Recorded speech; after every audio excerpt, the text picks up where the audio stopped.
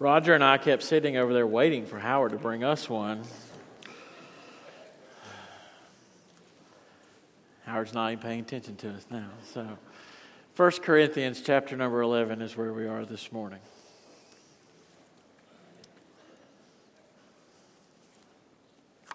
Hope you all did enjoy the snow this week. It's a snow that most people like. It came and went. But I'll let you know that every night since it snowed, Scarlett prays for another one. So, watch out. 1 Corinthians chapter number 11. Would you pray with me? Father, we are thankful for your word and for the opportunity to feast upon your word today.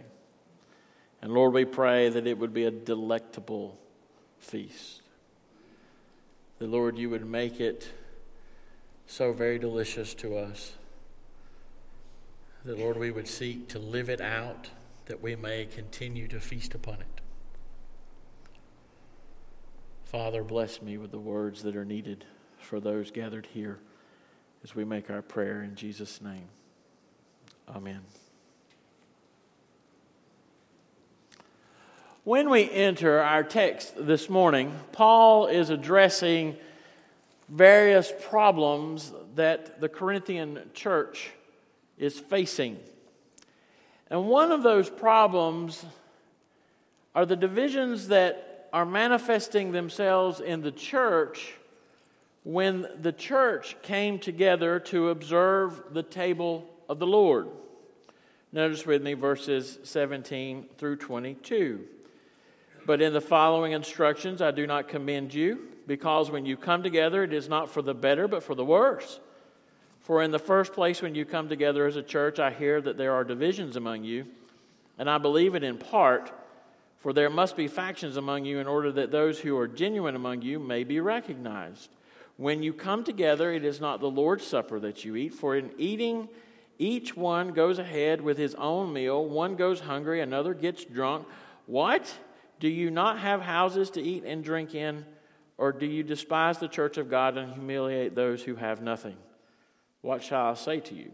Shall I commend you in this? No, I will not. Now, as the Corinthians practiced the meal, everyone brought part of the meal with them. They each brought some of the meal.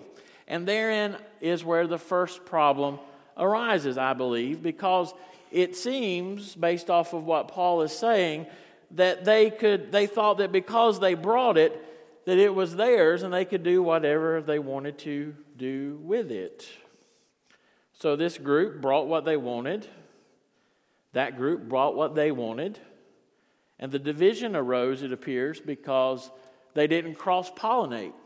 They didn't say, I brought mine, you brought yours, let's all sit down and eat together. They said, no, I brought mine, you can eat yours over there. I don't want yours, and I definitely don't want you to be part of mine. Beloved, that is not the church. But that is the church as the Corinthians are practicing it. It would also appear from the text that some of the Corinthians are being greedy and selfish and gorging themselves without concern for others. This is particularly troublesome as we remember that the Corinthian church is one that spans the economic spectrum. And so there is a sizable contingent amongst them of slaves and poor people for whom this meal that they have when they gather together each week is the very best, the most nutritious, the most flavorful, the most gratifying meal they have in the course of their week. And as the scripture says, there are some who come and have nothing because it's all been digested before they got there. The greed of others is leaving them scraps and dregs. Paul will say later in verse 33 of this chapter, because of this, that everyone should wait until all are there before they partake of table. Beloved, let us remember a few things this morning. Let us remember that it is the table of the Lord and not ours. And so it is not to us who determines who sits with us at table. It is the Lord who has called them into his body. And we cannot be making qualifications upon them. We should also remember that to forget the less fortunate at the table is to forget the selfless act that the table commemorates, the selfless sacrifice of Jesus at Calvary. It was that selfless act that affords us this morning's focus on what Grove Park is. Grove Park is a buffet, a bountiful buffet, an all-you-can-eat buffet. Let me put it even a little bit step further. We are a buffet that doesn't charge by the pound. We say, bring all the plates you can and eat. How are we a buffet, you ask? Look with me at verses 23 through 26. For I received from the Lord what I delivered to you, that the Lord Jesus on the night when he was betrayed took bread. And when he had given thanks, he broke it and said, "This is my body which is for you. Do this in remembrance of me." In the same way also he took the cup after supper, saying, "This cup is the new covenant in my blood. Do this as often as you drink it in remembrance of me. For as often as you eat this bread and drink this cup, you proclaim the Lord's death until he comes." Now let us remember this morning, beloved, what we saw last week in 1 Corinthians 12:27, that we are the body of Christ. We are the physical manifestation of Christ here on earth. And in being so, we must act accordingly. It is not sufficient for us this morning, beloved, to simply say we are the body, to seem to be the body of Christ, but to actually act and be the body of Christ to the world. We must provide to the world the same buffet that Jesus set before the apostles as they gathered in the upper room for that final Passover meal so long ago. What's on this buffet then, you ask?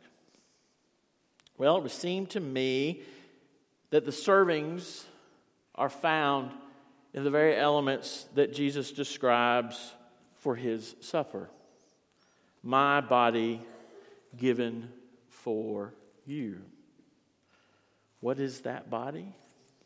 What does that body represent? First, it is a wonderful helping of exquisite empathy. You and I confuse empathy and sympathy oftentimes. Sympathy is a shared feeling, usually of sorrow, pity, or compassion for another person. A lot of you are sympathizing with us Carolina fans this year. But empathy, on the other hand, is stronger than sympathy. It is the ability to put yourself in the place of another and understand someone else's feelings by identifying with them. With empathy, you put yourself in another's shoes, often feeling things more deeply than if you just felt sympathy. So some of you remember that your team is bad as well. And so you empathize. Beloved, Jesus was not an apparition. Jesus was not an apparition that walked this earth. But he took on flesh, we believe. We celebrate that in the incarnation at Christmas. And he dwelt among us. Jesus knows sorrow. He knows pain. He knows temptation.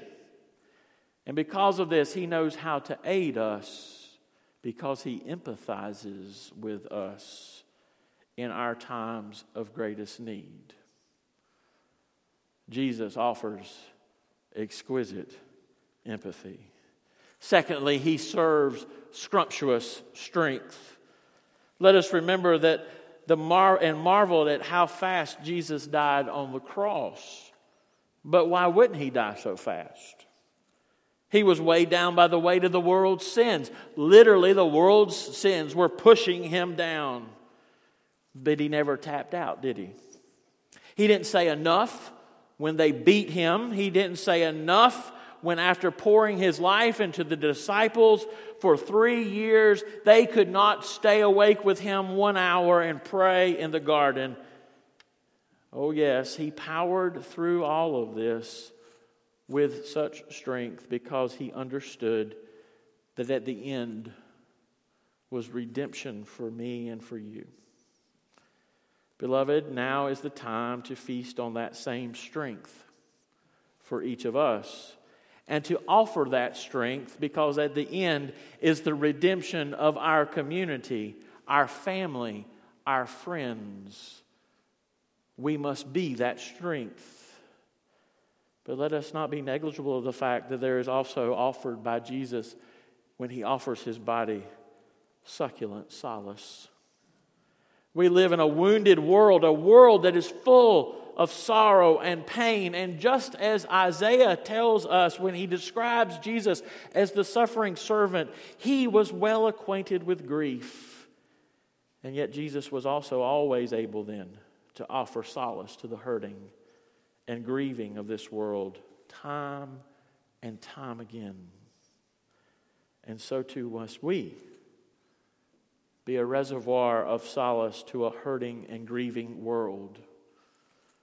Too often the church has been a source of hurt and pain for people.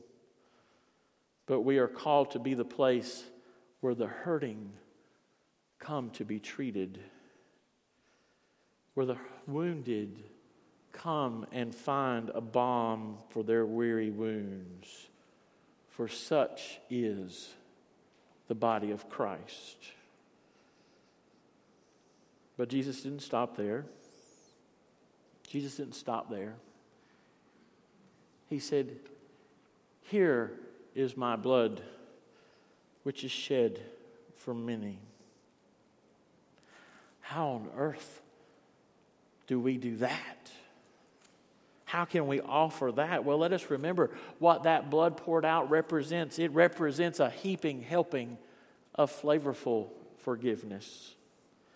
The blood of Jesus was poured out for every sin in the world, every sin that has been committed, every sin that will be committed, every sin that you and I have left unspoken of to Him about. It heals the sin-sick soul. It does not number sin as you and I often do. It does not quantify sin or qualify sin. It says that all sin causes separation from the Father, and so all forgiveness is offered freely. So too must we. So too must we be always willing to offer forgiveness to the world and to tell them that they can find forgiveness in Jesus Christ. It means copious portions of captivating compassion. I never read the passage in Matthew where Jesus looks out at the crowds and has compassion on them and commands the disciples to pray to the Lord of the harvest to send laborers out into the white harvest fields, without remembering that it always starts with looking at the world with compassion. Beloved, are we captivated by the compassion of God that has been shown to us as He saved us from our sins in such a manner that we run into the harvest fields that surrounds us so that others are captivated by that same compassion? Compassion that says you aren't forgotten. Compassion that picks up a person, helps to dust them off, and helps them move forward with God. Compassion that doesn't say to ourselves, what will it cost me?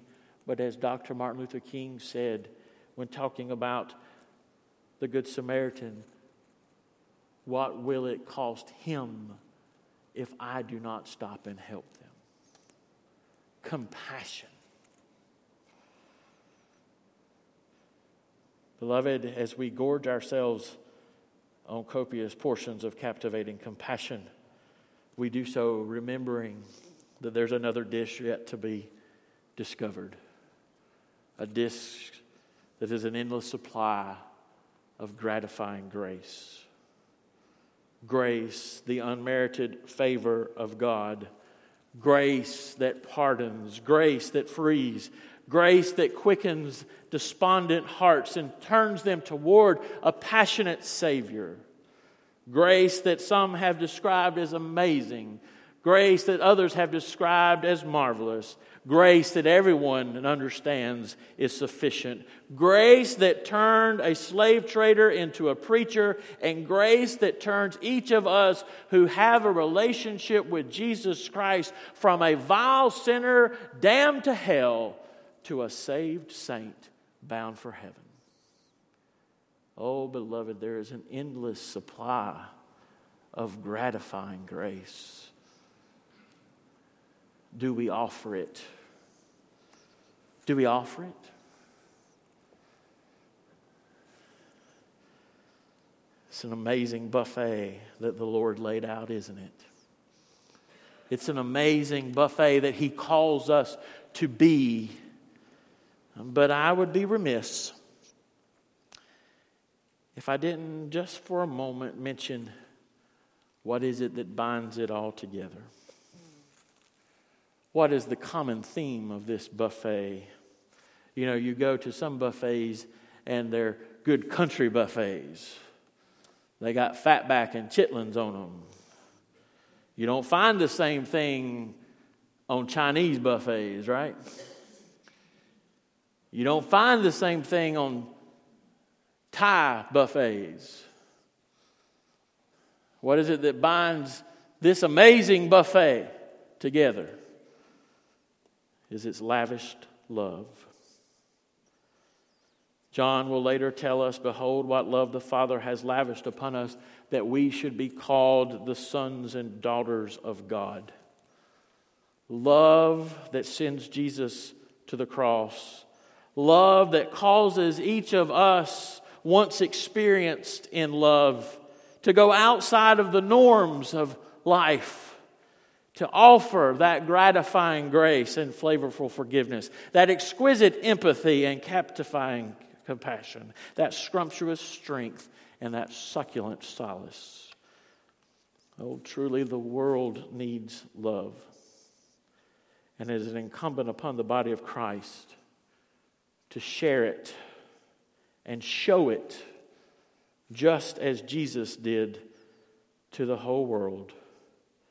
For truly He is, and truly we must be, an all-you-can-eat buffet. And so we remember that. We remember that as we come to table, that for us He offered up this buffet. We remember it as He told us to.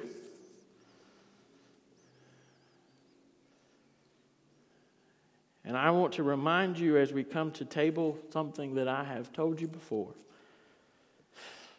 We want you to treat it like a buffet. We offer bread, not those stale little wafers. Because this buffet is never meant to be understood as minimal, but as sufficient and satisfying and fulfilling, because it brings to us an understanding and a reminder that we serve the bread of life, And who doesn't like some fresh baked bread? We encourage you to take 2 cups. 2 cups. And if you won't, take 3. You have those little holes in front of you on your pew to not just put your fingers in when you get bored with the sermon or to put your bulletin in, but put some down there. Why? Because it represents for us the endless supply of grace and forgiveness that is found in Jesus Christ. And we need to celebrate that. Because in celebrating it, beloved, we understand how great the gift of grace is to each of us. And how so many others who are outside of these walls right now desperately need to know it themselves. And that it is incumbent upon us to go tell them.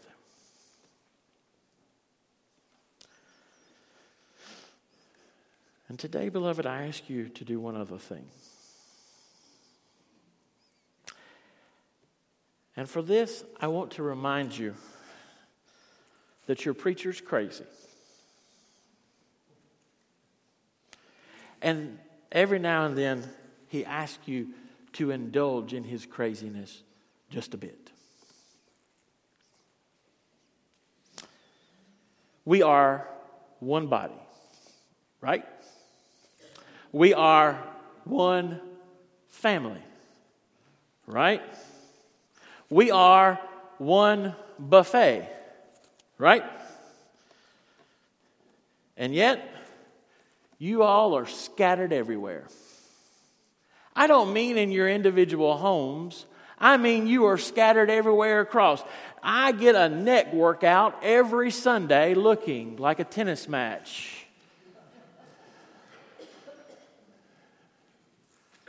And that doesn't bother me. But this Sunday morning, I would ask that you indulge me. Today, we would ask that during the invitation, you move.